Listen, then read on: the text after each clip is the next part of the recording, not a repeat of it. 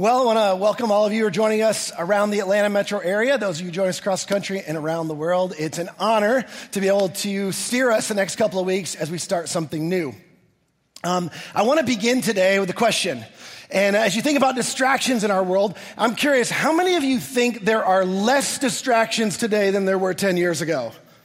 Less distractions. No hands for that. How many of you think of the same number of distractions than we had 10 years ago? Wow, we may not need the sermon today. How many of you think there's more distractions than there were 10 years ago?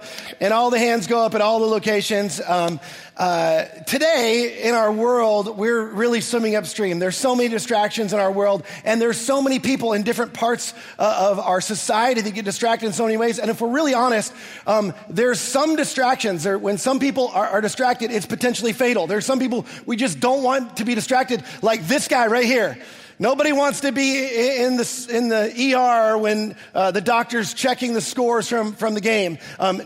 Not at all this guy. You can see his face there. Or how about this guy? If you can't see, these are airplanes on the screen. Your air traffic controller playing solitaire, caught. Not a good thing. That has major implications. Or how about this? If you're daring enough to go skydiving, you don't want the person who's packing the chute to be distracted when they're packing your chute. Now, here's the thing. Some distractions aren't fatal. In fact, the most common of distractions in our world aren't fatal, usually fatal, but they're not inconsequential either. Like, if you go to the hairstylist, you don't want them to be distracted. If you're a tattoo person, you don't want them to be distracted, lest you have regrets. And if you have kids, you don't want them to be distracted when this is going on. As a matter of fact, we thought we were past this stage. We should be past this stage, but we have one who will remain nameless who gets distracted when he goes in the bathroom, and it's because he takes his iPad with him. And just recently, he made a mess everywhere, and he's calling me, and I go in, and it's a mess everywhere. And I look at him and go, buddy, you have to focus on what you're doing. And his response was, well, at least I didn't get it on my iPad. So, we've got a lot of work to do in our own home. In a recent study I was reading about workplace distractions, it talks about how there's so many things that are integrated into our work world that are productivity killers. In fact, here's the top 5 productivity killers at work for you employers. Anybody guesses on the first one? Cell phones, of course. We gave you a big hint before that. Cell phones, major distraction. Second one is the internet. And then I didn't guess this, gossip, social media, personal email. But notice 4 of the top 5, and even number 3 could be lumped in there. 4 of the top 5 are all related to technology. And in our world, in a world that's fast in terms of its progress in terms of technology and integrating that technology into our lives, as we've talked before, there's lots of benefits around that, but there's also lots of distractions. And that's what I want to talk about for a couple of weeks, because distractions can be killers for different parts of our lives. And these distractions are things that sometimes they sneak up on us. We find ourselves in places or doing things that we never intended to do. And the etymology of this world is actually fascinating. I actually think it's instructive. It comes from a Latin word, and if you took Latin in high school, you'll have to let me know later if I mess this up. But distrahere is the Latin word. And dis means apart, and trahere means to drag or to draw. To drag or to draw away from. So it's literally to drag or draw us away. And this is what happens when it comes to our minds. And the brain, our human brain, has amazing capacity. You know this. Neuroscientists talk about the number of different functions the brain can handle at one time. But what's interesting about this is when it comes to our focus, we can really only focus on one thing at a time. We get distracted when our brain sort of goes in a bunch of different directions, and it focuses on a bunch of different things, which it has the ability to do. You hold lots of different things in your mind. You have lots of different to-do lists, lots of different intentions of what you're planning to do in your life, and you have the ability to respond quickly to outside interference and either deny that or move toward that. But what's interesting is when it comes to distractions, what's happening is our attention is really undermining our intention. Our attention is undermining our intention, which is just to say that the things we intended to do, and I'm betting so many of you've experienced this before. You got on your phone to look up something or to find a time for something, and you got caught on social media and you're looking at all sorts of different things. And what happens is that when our attention is averted by distractions, it's pulling these two things apart. Which focus, obviously, it does just the opposite. The focus is trying to pull this together. And the more these are overlapping, the more they're integrated, the more our intention is focused on what we were intending to do, what we were intending to focus on, the more productive and the more progress we make. Now, I didn't say anything there that's genius that you didn't already know, but this is important because this is what happens each and every day to all of us. And we're culpable, by the way. You don't know this, but you enable this in your life. And the reason you enable it is because you've convinced yourself, we've all convinced ourselves, we're good at multitasking, right? How many of you are good at multitasking? Let's just take a poll real quick. Liars, you all think you're good at multitasking. You think you're fantastic at it. I can do more than one thing at a time. Earl Miller, he's a neuroscientist. Some of you know I like neuroscience. I'm a bit of a nerd. He's a cognitive systems neuroscientist. This guy's brilliant. This is what he says about multitasking. It's an illusion. It's an illusion. As humans, he says this, as humans, we have a very limited capacity for simultaneous thought.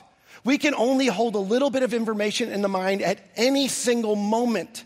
You don't actually multitask, you task switch. Maybe some of you are good at task switching, but multitasking is an illusion. He says, but this is a waste of time, and it makes you error prone, and it decreases your ability to be creative.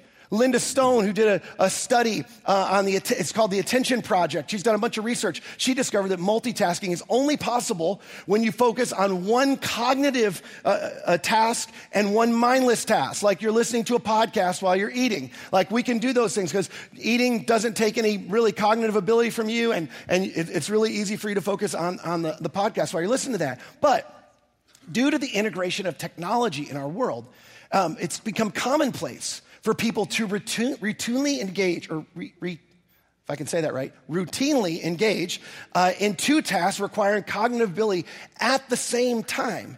And this has created, it's brought about actually a new social disorder, as if we needed another one of those. It's a social disorder, and it's called continuous partial attention, which describes so many of us in our world, especially because of our cell phones. Now, full transparency, I'm not pointing a finger at you.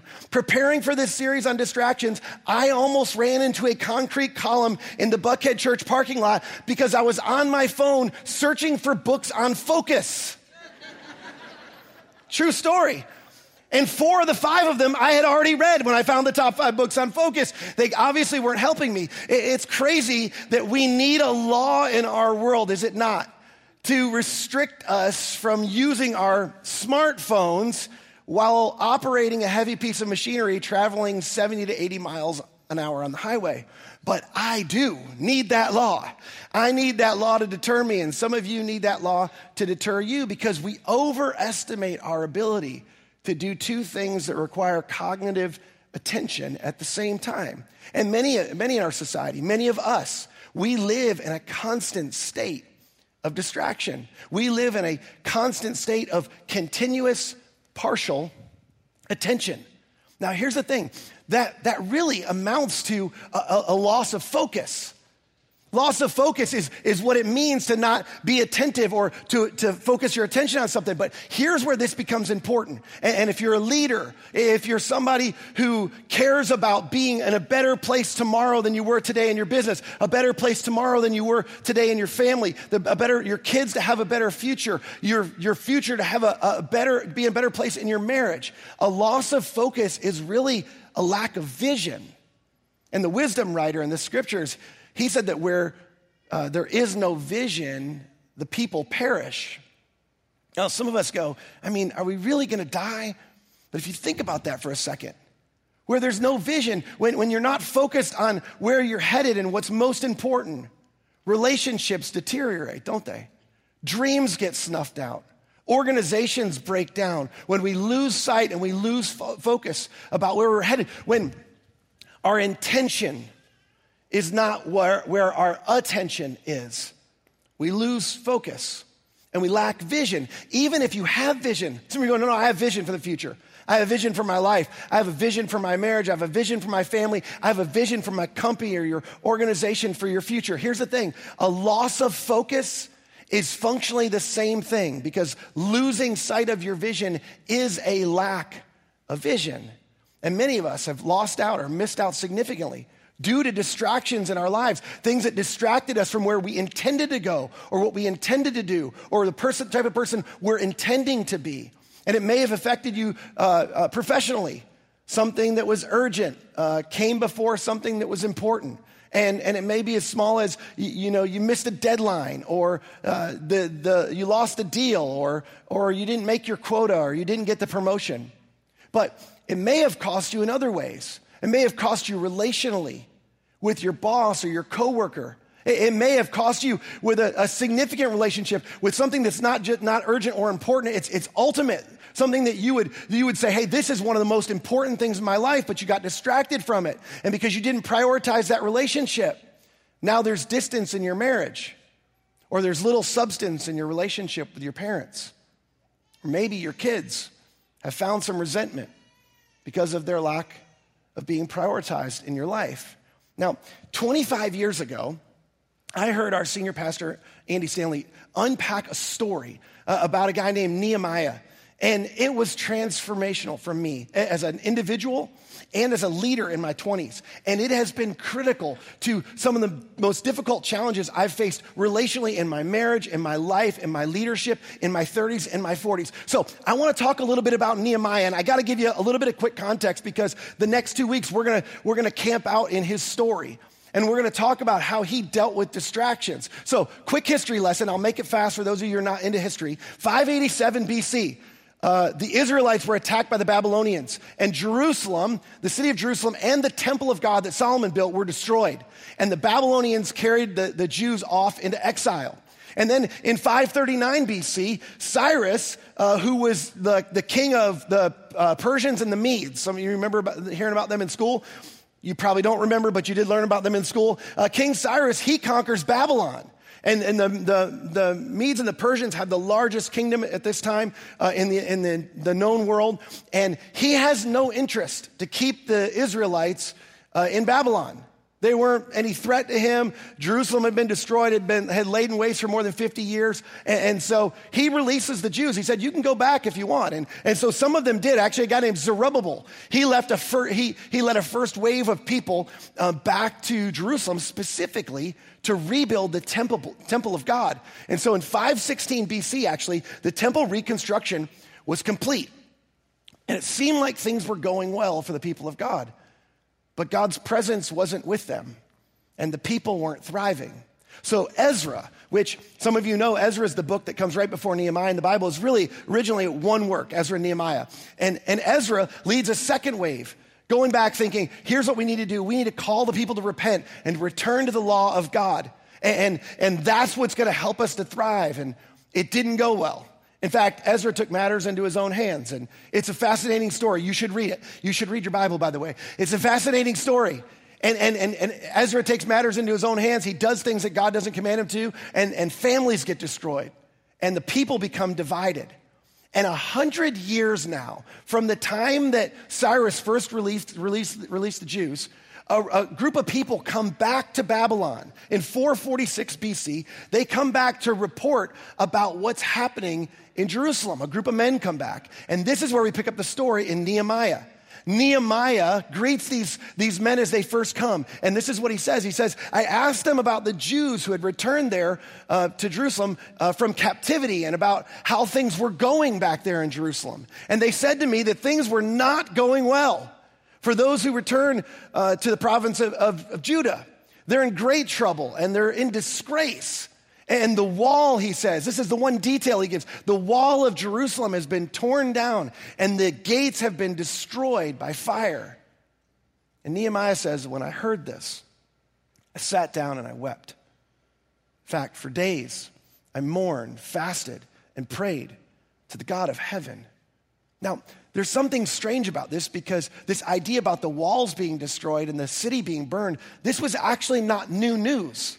This started with the siege that happened 150 years earlier on the city.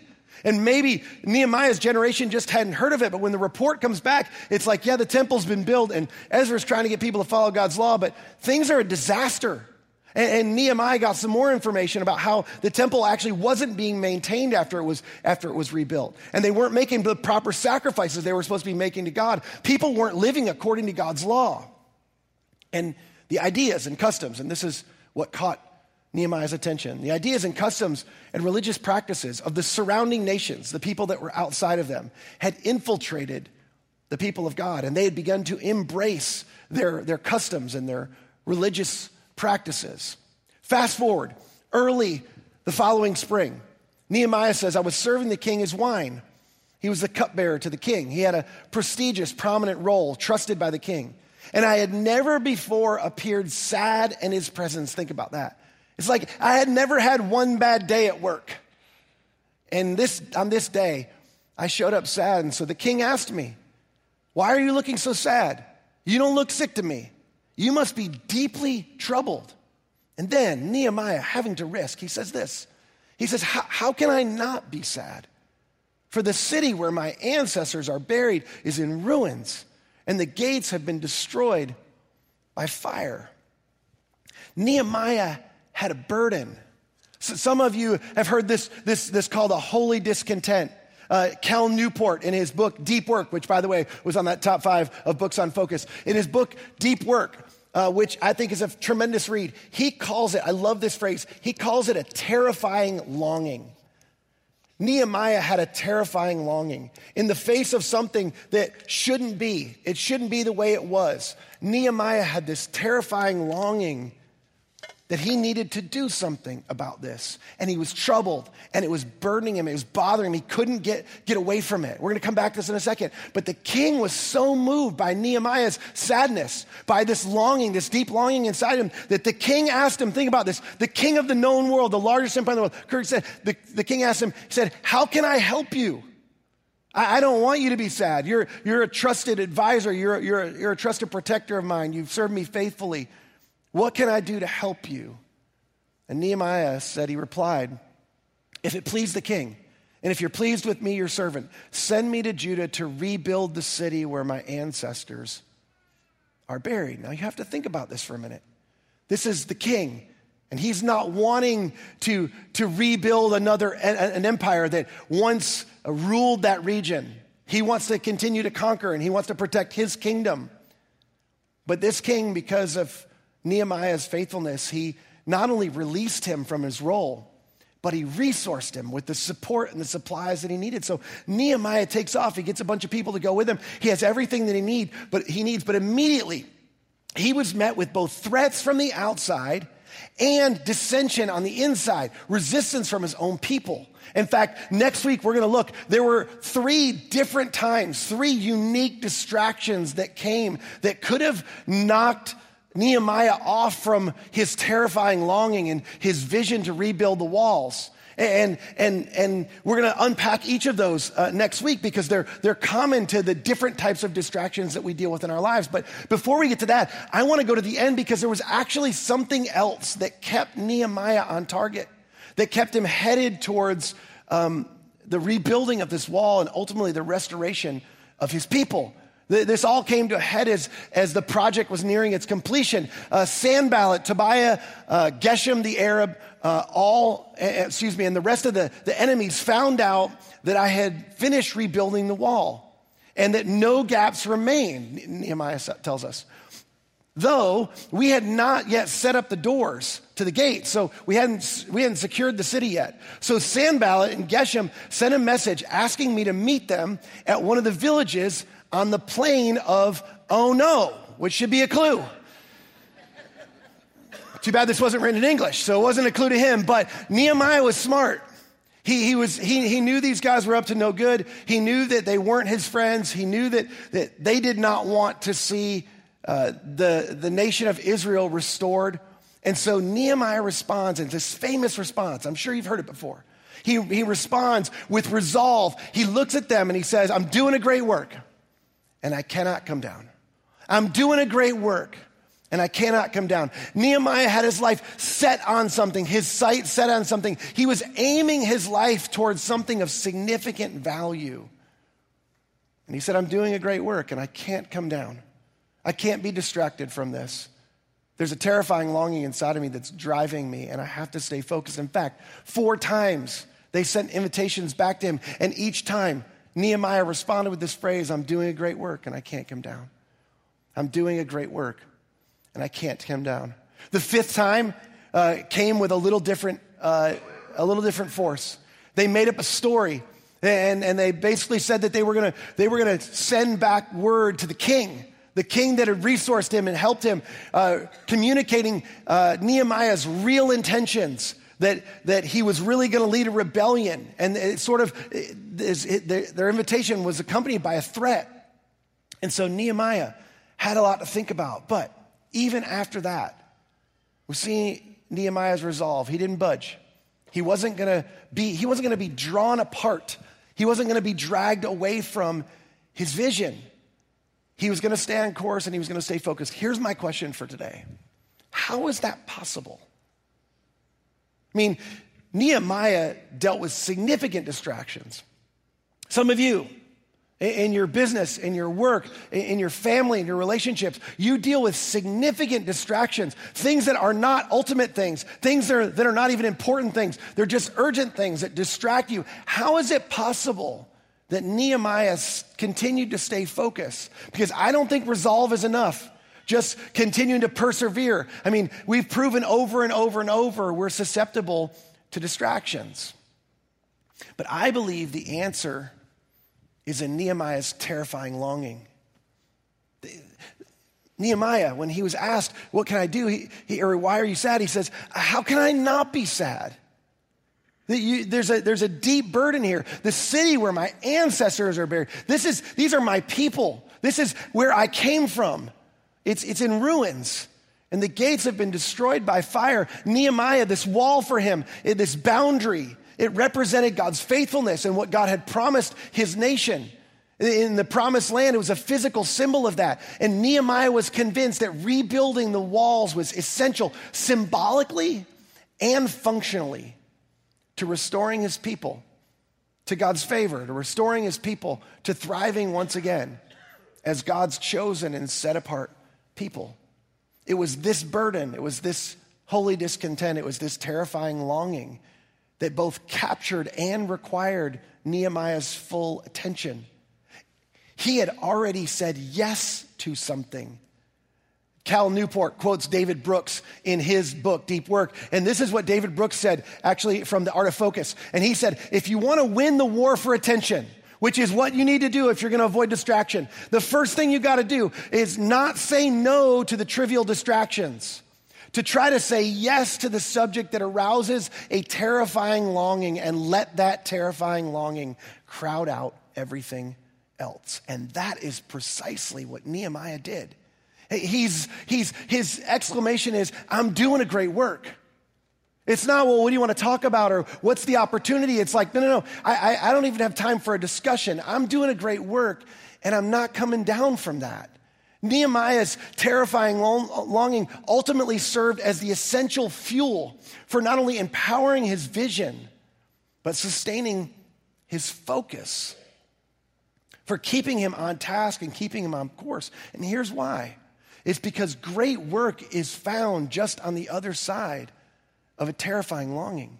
Great work is always on the other side of a terrifying longing. It's that deep, intense desire, and some of you, you've had this. There's something about what must be done that you think, I can't let it go. You have a burden on the inside of you. Some of you, for your children to do better and have better than you did when you were growing up. Some of you, it's to, in the face of odds that don't look good in terms of marriage in our society, to have your yes be sustained to the very end of your lives. And you're swimming upstream, but you see this, you have a burden to not allow things to be what they are, but to be what they could be and what they should be. And this deep, intense desire that often emerges when you start asking the questions about your circumstance, you start questioning, am I where I'm supposed to be? You're dissatisfied with your current reality, and you think, there's got to be more, there's got to be better. And here's the thing. All of us at times have that burden that goes on inside of us. The problem is, as a society, we've become accustomed to medicating and numbing anything that's sad or any sort of longing, much less a terrifying longing. And the truth is that's what gets us off course. Is we don't stay in touch with those burdens that are inside of us, and we don't follow those. A longing for more can be terrifying. And the reason is because it leads us out of our comfort zones. It creates uncertainty. It causes us to have to embrace change, but it's for a greater level of meaning and fulfillment in life. It's for a better future for us or someone else, or because of a great work that needs to be done in our community, or for a group of people you need to provide for, or some meaningful work that you're contributing to society. Now, a terrifying longing, some of you are thinking, well, what is that? Like, because the truth is Nehemiah was intensely clear about what his focus was. And a terrifying longing usually involves three things. It involves, first, a problem.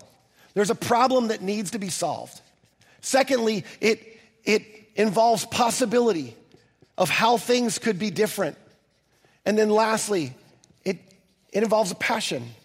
In Andy's book, Visioneering, which is a fantastic book, he writes, he unpacks the entire story of Nehemiah in this book, Visioneering. He wrote it, I think, around 25 years ago. And in this book, he says that vision is always a solution to a problem. If you think about that, that's what this is. That's the intersection of this terrifying longing. It's the solution to a problem. There's a problem that has to happen. That's what is. The problem is what is. And then the possibility is what could be. And the passion is the desire inside of me that says, hey, it not only could be, but this is what should be. For Nehemiah, the problem was his nation was in ruins. The possibility was to rebuild the walls so that the people could thrive once again. And his passion motivated him to ask greatly of the king, to risk and to take this adventure. Now, here's the thing. The question I have for you in all of this, and I say all of that today to ask you this question. What's your great work? Because the truth is what's on the other side of every terrifying longing is great work. And we all have burdens at different times in our lives. We're burdened for things that aren't the way they ought to be. And we have the opportunity, the terrifying longing is inviting us into doing great work. What's your great work? Now, I'm not asking you what you spend the most amount of your time doing every day. I'm not asking you, what are the hours of your day look like and where do you spend your time? I want to know, what's the great work that's on the other side of something that's burdened you? What's your wall? What are you building? Who are you building? Here's what I believe. Regardless of what season you're in, I believe God has something great for you in it. He's prepared you for something. And it changes from season to season. But here's the thing. The Ephesians 2 says this. It says, we're God's handiwork. If nobody's ever told you this, you're God's handiwork. And you were created in Christ Jesus to do good works, which God prepared in advance for you to do. And if you don't believe that you can do great things, if you don't believe that there's a good work for you to do, that's not simply a lack of confidence in you. That's discounting the handiwork of God.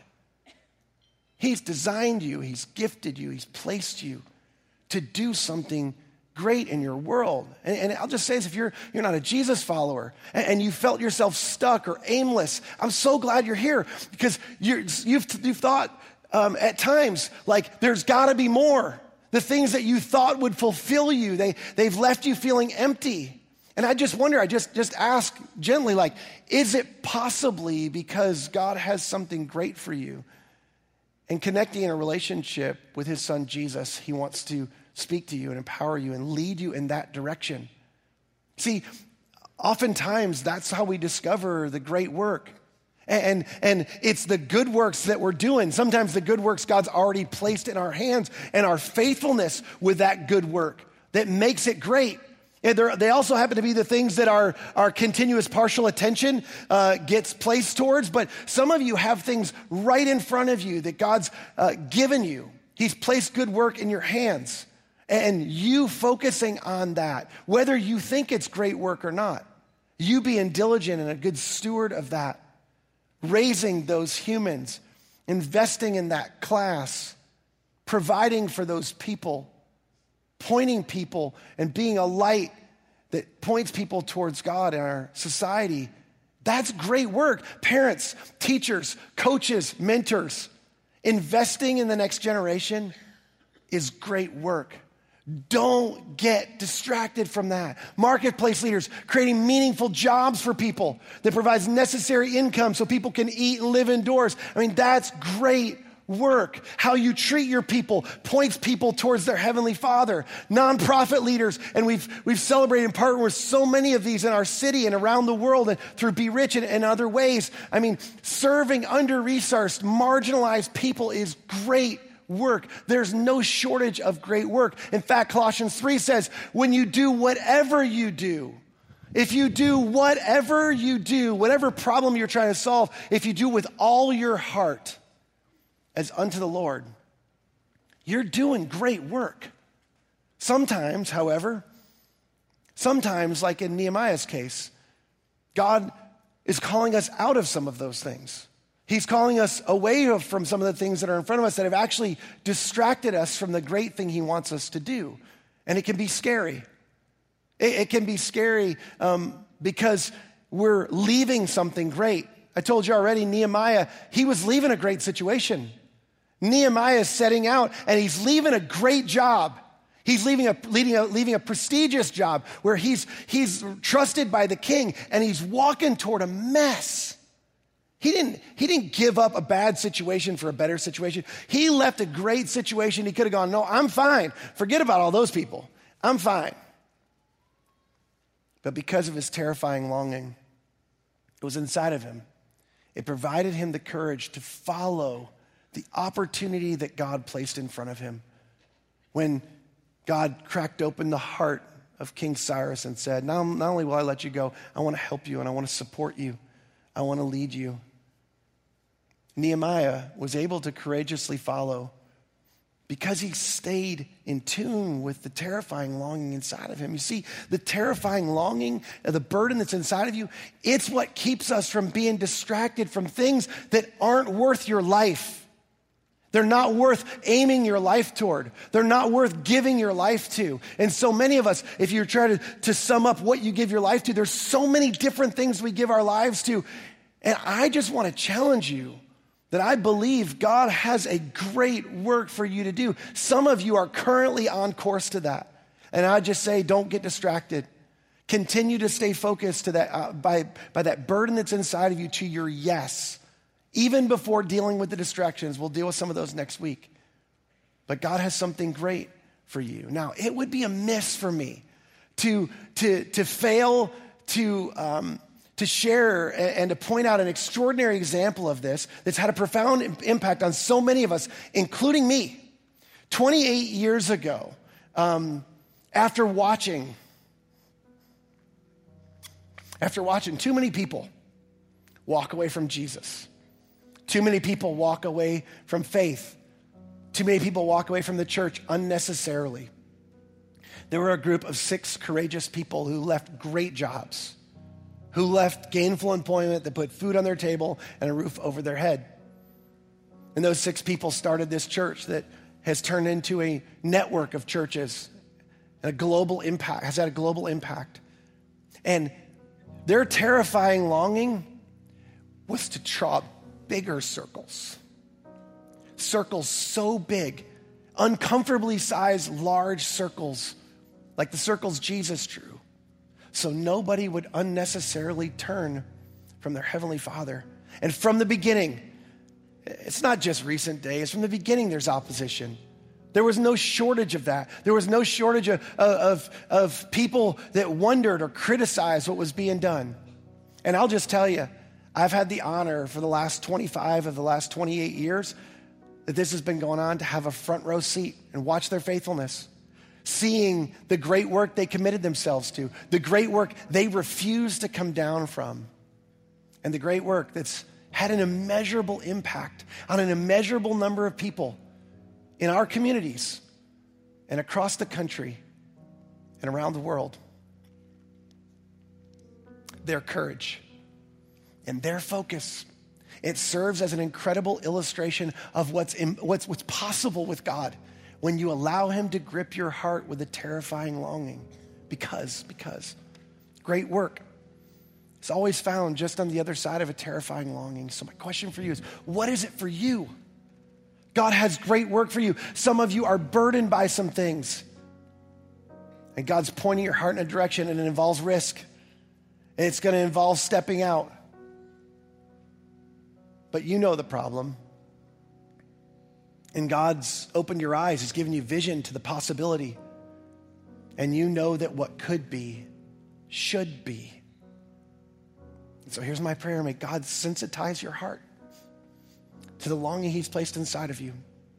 May you discover or rediscover with clarity the great work that because of God's handiwork, he designed you in advance to do.